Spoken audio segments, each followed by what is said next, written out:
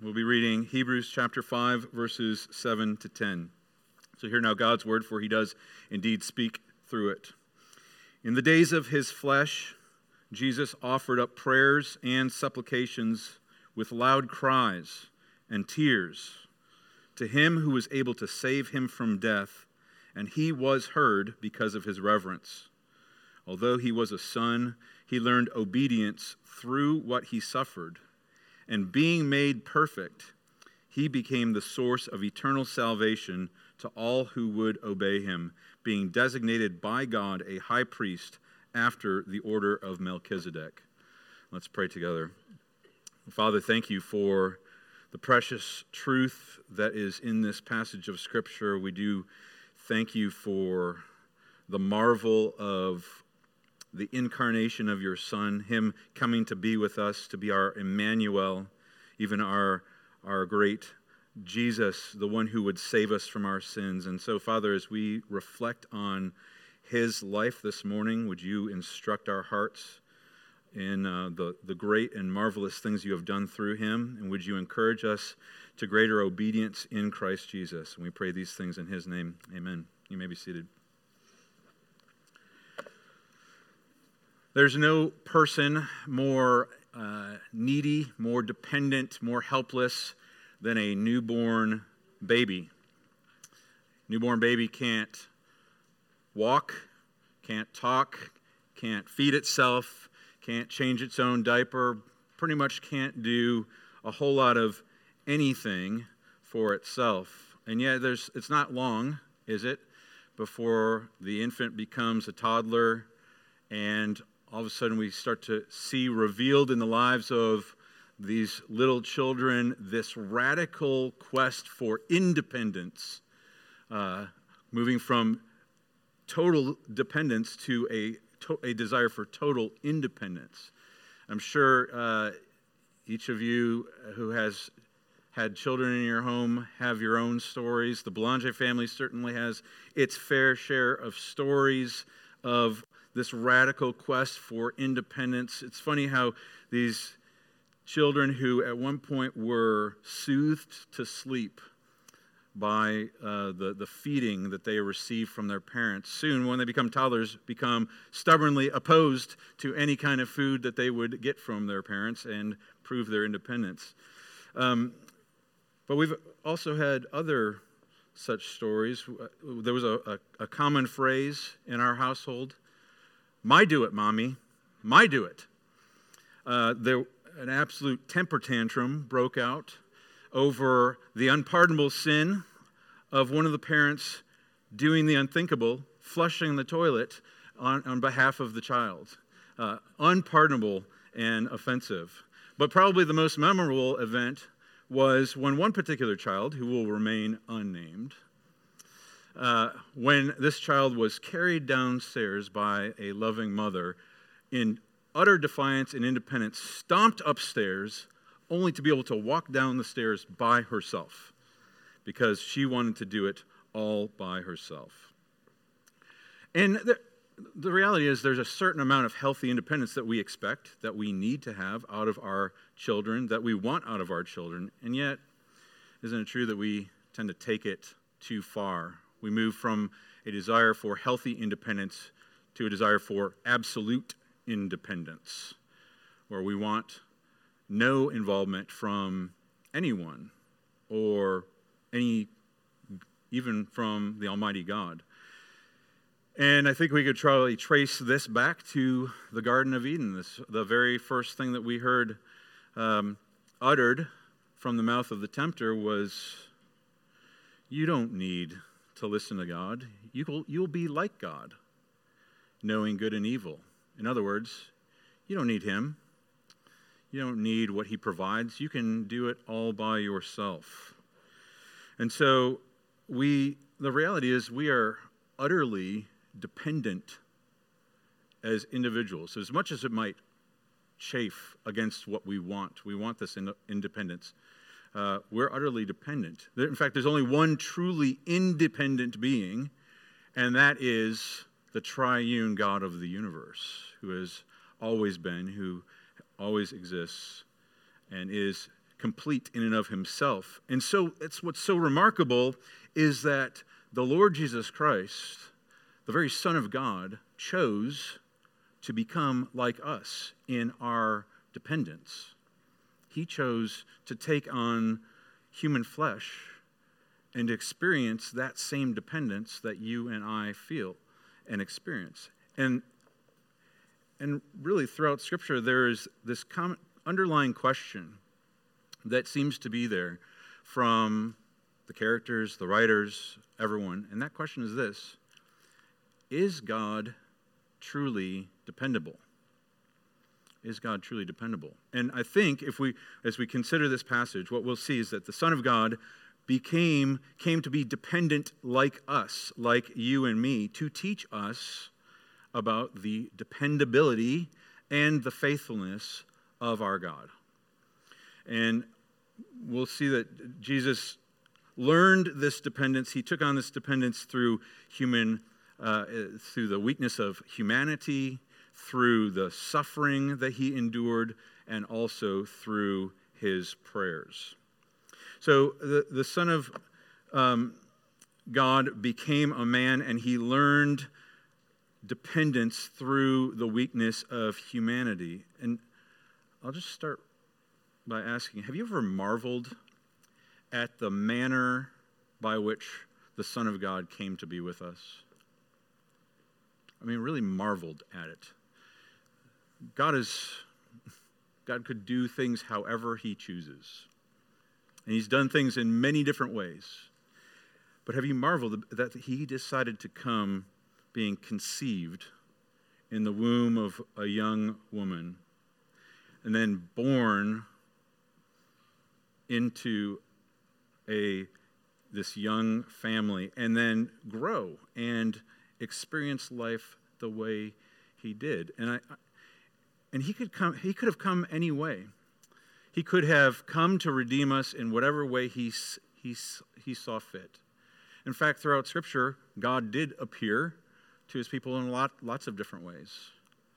Of course, kids, you know the story of certain inanimate objects like the burning bush. God appeared in the burning bush. There was the pillar of cloud and the pillar of fire. God appeared in those ways. And there were even some times in the Old Testament where God appeared in what seemed to be the likeness of an adult male. When he appeared to Abraham, and also when he wrestled with Jacob. He was out of nowhere, this man that was fully there. And yet, the Lord Jesus Christ, the Son of God, chose to become a baby and to grow and to be like us. The text here says that Jesus was designated by God as a high priest after the order of Melchizedek. Now, if you don't know this character, Melchizedek shows up in the Old Testament in the book of Genesis chapter 14, and he appears out of nowhere. Abraham had just defeated some kings, and Melchizedek shows up, and Abraham gives a tithe to this Melchizedek. And the writer of Hebrews goes on, if you look over to Hebrews chapter 7, the writer of Hebrews makes this point in 7 verse 3. It says, he, Melchizedek, is without father or mother or genealogy, having neither beginning of days nor end of life. So this Melchizedek comes up, and Jesus is like Melchizedek, and yet he's very different from Melchizedek, isn't he? Because Jesus had a human mother. He was conceived in the womb of the Virgin Mary. So he had a mother. He was conceived by the power of the Holy Spirit. God was his father and is his father. So he had a father, and he was conceived in the womb of Mary, who was betrothed to Joseph, who was of the line of David. And so there was this elaborate and marvelous genealogy that was attributed to Jesus. So while Melchizedek was without father or mother or genealogy, the Lord Jesus was with father and mother and genealogy. And through his becoming a human, we see incredible dependence. His taking on the dependency that comes with being part of humanity. Even while he, as the God of the universe, sustained and upheld the life of his mother Mary, he was protected and nourished and sustained in her womb in his embryonic form. He was dependent upon careful hands to receive him as he was born into this life. He was dependent upon nursing breasts to nourish him and to feed him as he was an infant. He was dependent upon the oxygen that we breathe to fill his tiny lungs as he screamed or as he made those baby sounds that we know when he slept and he dreamed. He was dependent upon his earthly father and his mother to carry him everywhere, to protect him, to feed him, to change his diaper. He was dependent in every way. And as he grew into a young child, he was dependent upon the Lord to provide for his parents, to provide all of their needs. But even more than that, he was dependent upon others to teach him his own word. He being the Word of God, and by his Spirit, the Old Testament had come, the Scriptures, God's word to his people, now subjected himself to being one who had to grow in the knowledge of his own word. He had to be taught by his own people the truth of who he was, the truth of the promises of God, the law of God, the person of God. He had to learn who his father was through his own people. And he told his earthly parents, I must be in my father's house. He was dependent upon it for his very life. He needed to learn that man does not live by bread alone, but by every word that proceeds from the mouth of God. And not only that, but this little child who would become our great high priest, who even now is seated at the right hand of God the Father, interceding for you and for me, he had to sit at the feet of the teachers of the law to learn how to pray to his Father. He had to learn these things. So he subjected himself to this dependence on his heavenly Father and on the people that he had created for his glory, just like you and I are dependent. He was dependent because of human frailty, but also because of suffering. Our text says this. It says, although he was a son, he learned obedience through what he suffered. This is, I think, one of the fabulous and mysterious truths of Scripture, is that the immutable and unchangeable God, his Son, became a man and learned obedience. The Son of God who rested in the bosom of the Heavenly Father from all eternity in perfect unity, in perfect love, and perfect perfection, learned obedience through suffering. He had to come and experience, subject himself to the life that we lived so that he would suffer. And through this classroom of suffering, he would learn the perfection of obedience. And consider how that points to his dependence. Because what does it mean? What did it mean for him to learn obedience? And how was he dependent? Well, he had to be dependent upon him growing in an understanding of what obedience is. So he was dependent upon God's revealed law for his life in the midst of his suffering. What must I do? How must I live to be obedient? But also he needed to cling to God's promises, his own promises. he was clinging to for the ability to persevere through this suffering that he experienced. And in fact, as he experienced this suffering from infancy to the cross, it was a constant classroom of learning to deny himself and live in accordance with the way that his Father had called him to live. And the writer of Hebrews in chapter 12 says that it was for the joy that was set before him, he endured the cross. He willingly endured this suffering because of the joy that was set before him. Well, how in the world did he know what that joy was? As a man, he learned it. He humbled himself under God's word to understand the joy that would be his, that was set before him. It was what had been breathed out by him. He now fed on it for his very life and his hope. And so he was dependent even in the midst of his suffering. But finally, he was dependent in his prayers. Kids, pay very special attention to what it says.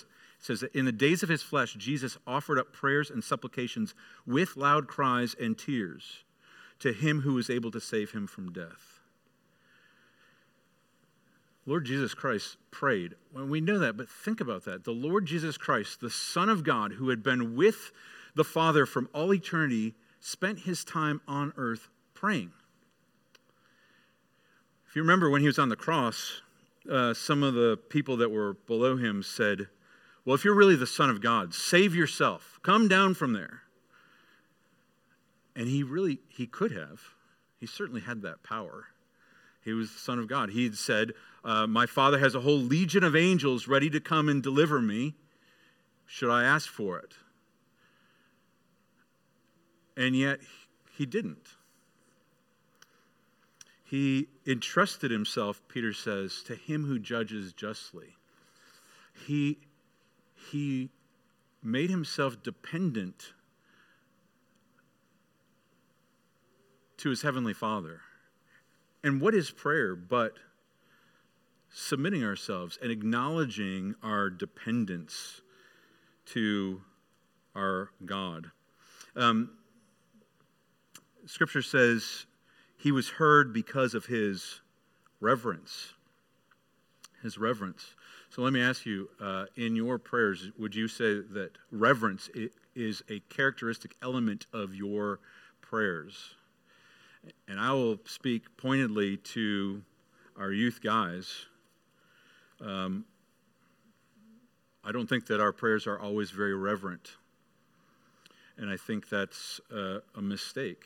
We are called to reverence the Almighty God when we speak to him. We are speaking to a holy God, and we are his creatures. And yet he's very gracious, and he's kind. But the Lord Jesus, he knew God perfectly, and he was God. And yet he demonstrated perfect reverence, and he was heard because of his reverence. So our prayers must be reverent. And what's interesting, it says that he was heard, so he offered up these prayers with loud cries and tears to him who was able to save him from death, and he was heard.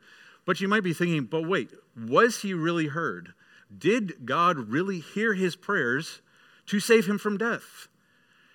Because if you remember, when he was in the Garden of Gethsemane, he was praying with these great tears and sweat drops of blood.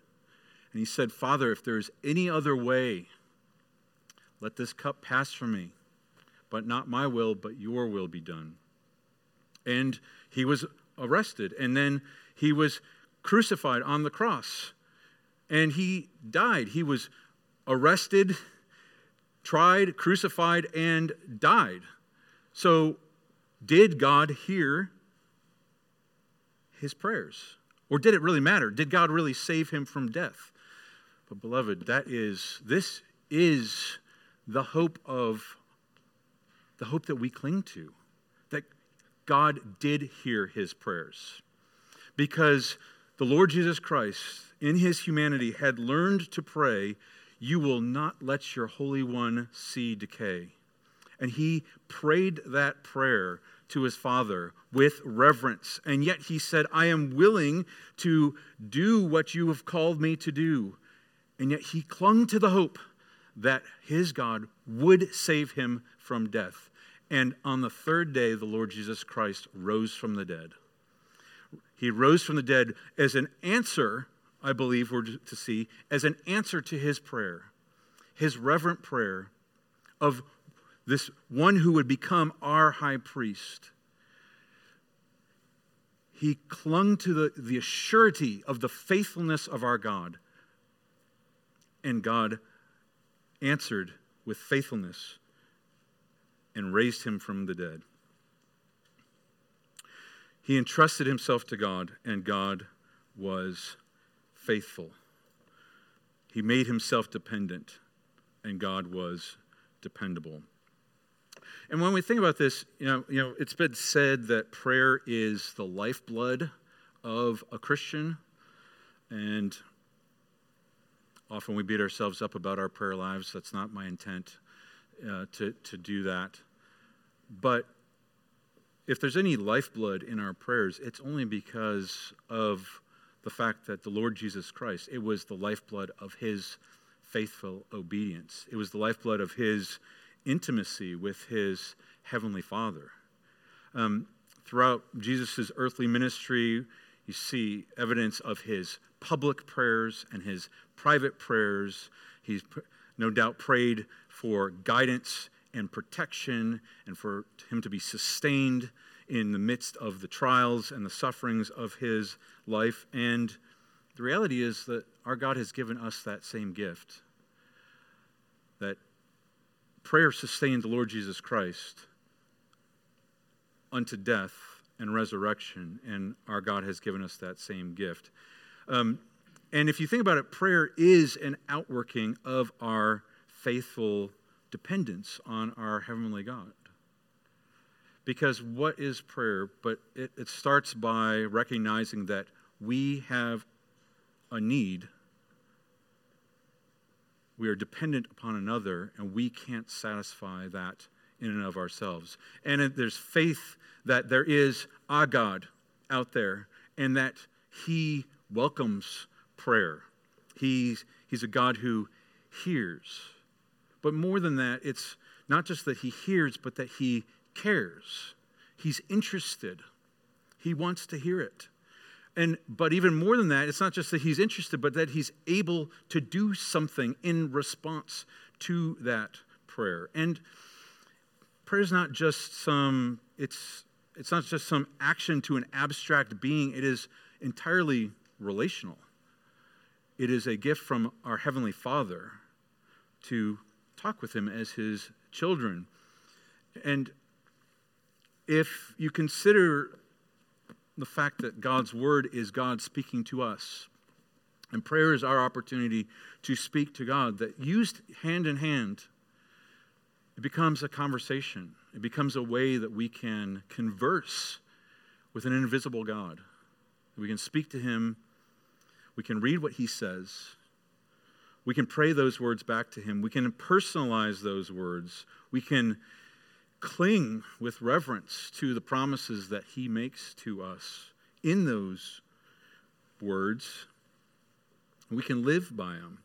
We can see what he calls to be his law, what he demands from his people. We can humble ourselves and confess those things even as we read them. We can be thankful for the precious gifts that he reveals that he has given to us as we consider our life experience. It's a dialogue, the way that it's intended to be. And by God's Spirit, it becomes a means for intimate fellowship with our Heavenly Father. And this, friends, as I believe what characterized the life of our Savior Jesus Christ. A dependency on God's word to instruct him, to inform him, to encourage him, and prayer as a means of working out what God had promised in his word. And that gift that the Lord Jesus Christ had is a gift for you and for me. Scripture makes very clear that we have been given the mind of Christ. How does the mind of Christ come to us? He reveals to us what he thinks. We have an opportunity to hear the voice of our Heavenly Father speak to us. And it moves beyond abstract stories or commands to personalized and directed words to his children. It's a way that we can cling and ask that our God would deliver us from evil and help us to persevere in the midst of the suffering that we experience. So why do we neglect it? Why do we have such a treasure and yet we neglect it? What is it in us that makes us think that we can do it on our own, that we don't need our Heavenly Father to be with us, to guide us, and to perfect us? We need to look at the Lord Jesus Christ, and that even though he is the Son of God and perfect, he needed this. So how could we be any less than that? In addition to prayer, I think it's important for us that we learn dependence and obedience through suffering. Just like the Lord Jesus Christ, we live lives of suffering in all sorts of different ways, but it's through that suffering that we learn what it really means to be obedient to our Heavenly Father. It's where we see with new eyes what he really calls us to in the midst of the conflicts and the frustrations. It's where we grow in dependence on our God to give us strength in the midst of those things. And to be honest, it's often in the crucible of suffering that the idols of our hearts are exposed and our hearts are found wanting. And the Lord said to the Israelites after they wandered in the wilderness, he said, I tested you to see what was in your hearts. And the Lord does the same thing, I think, for us. We might profess, Lord, I love you. But it's when we go through the crucible of testing that the things that we really love come to the fore. God is so gracious to us and so kind because the Lord tested his Son as well. But his Son wasn't found wanting. His Son was found faithful. And he was found faithful for you. And because of the Lord Jesus' faithfulness, you can be forgiven. And you are forgiven of those things. And because of the Lord Jesus' faithfulness, you can grow in your faithfulness by his Spirit. And so we're dependent we learn to grow in dependence on the Lord Jesus Christ, even in the midst of suffering. It is something that God does for us. And also, I think it's important for us to recognize that we are dependent on one another. Like I already said, the Lord Jesus Christ was the very Word of God, and yet he subjected himself to other human beings to learn his God's Word, to learn to pray, to learn what was right, no doubt to learn to talk and to walk, every aspect of him. And he subjected himself to that. And he calls us to that same thing. We are dependent on one another. We've talked about this as we work through the book of Ephesians, how God has put the church together as a body or as a building where we are members one of another. That means that we uphold one another, we support one another, and we teach one another. So how critical is it for us to be dependable? If we are to depend on one another, we must be dependable. We must take on that dependable and faithful aspect of our Heavenly Father as God works through us to support one another. But at the same time, we must grow in our dependence on one another. We must lean on one another, not grow in independence, but actually grow toward one another. We ought to expect much from one another and demand that we use our gifts and our the gifts of the Spirit as God works through each one of us should draw us even closer to one another. There is no such thing as a Lone Ranger Christian. We are a body. We are a family.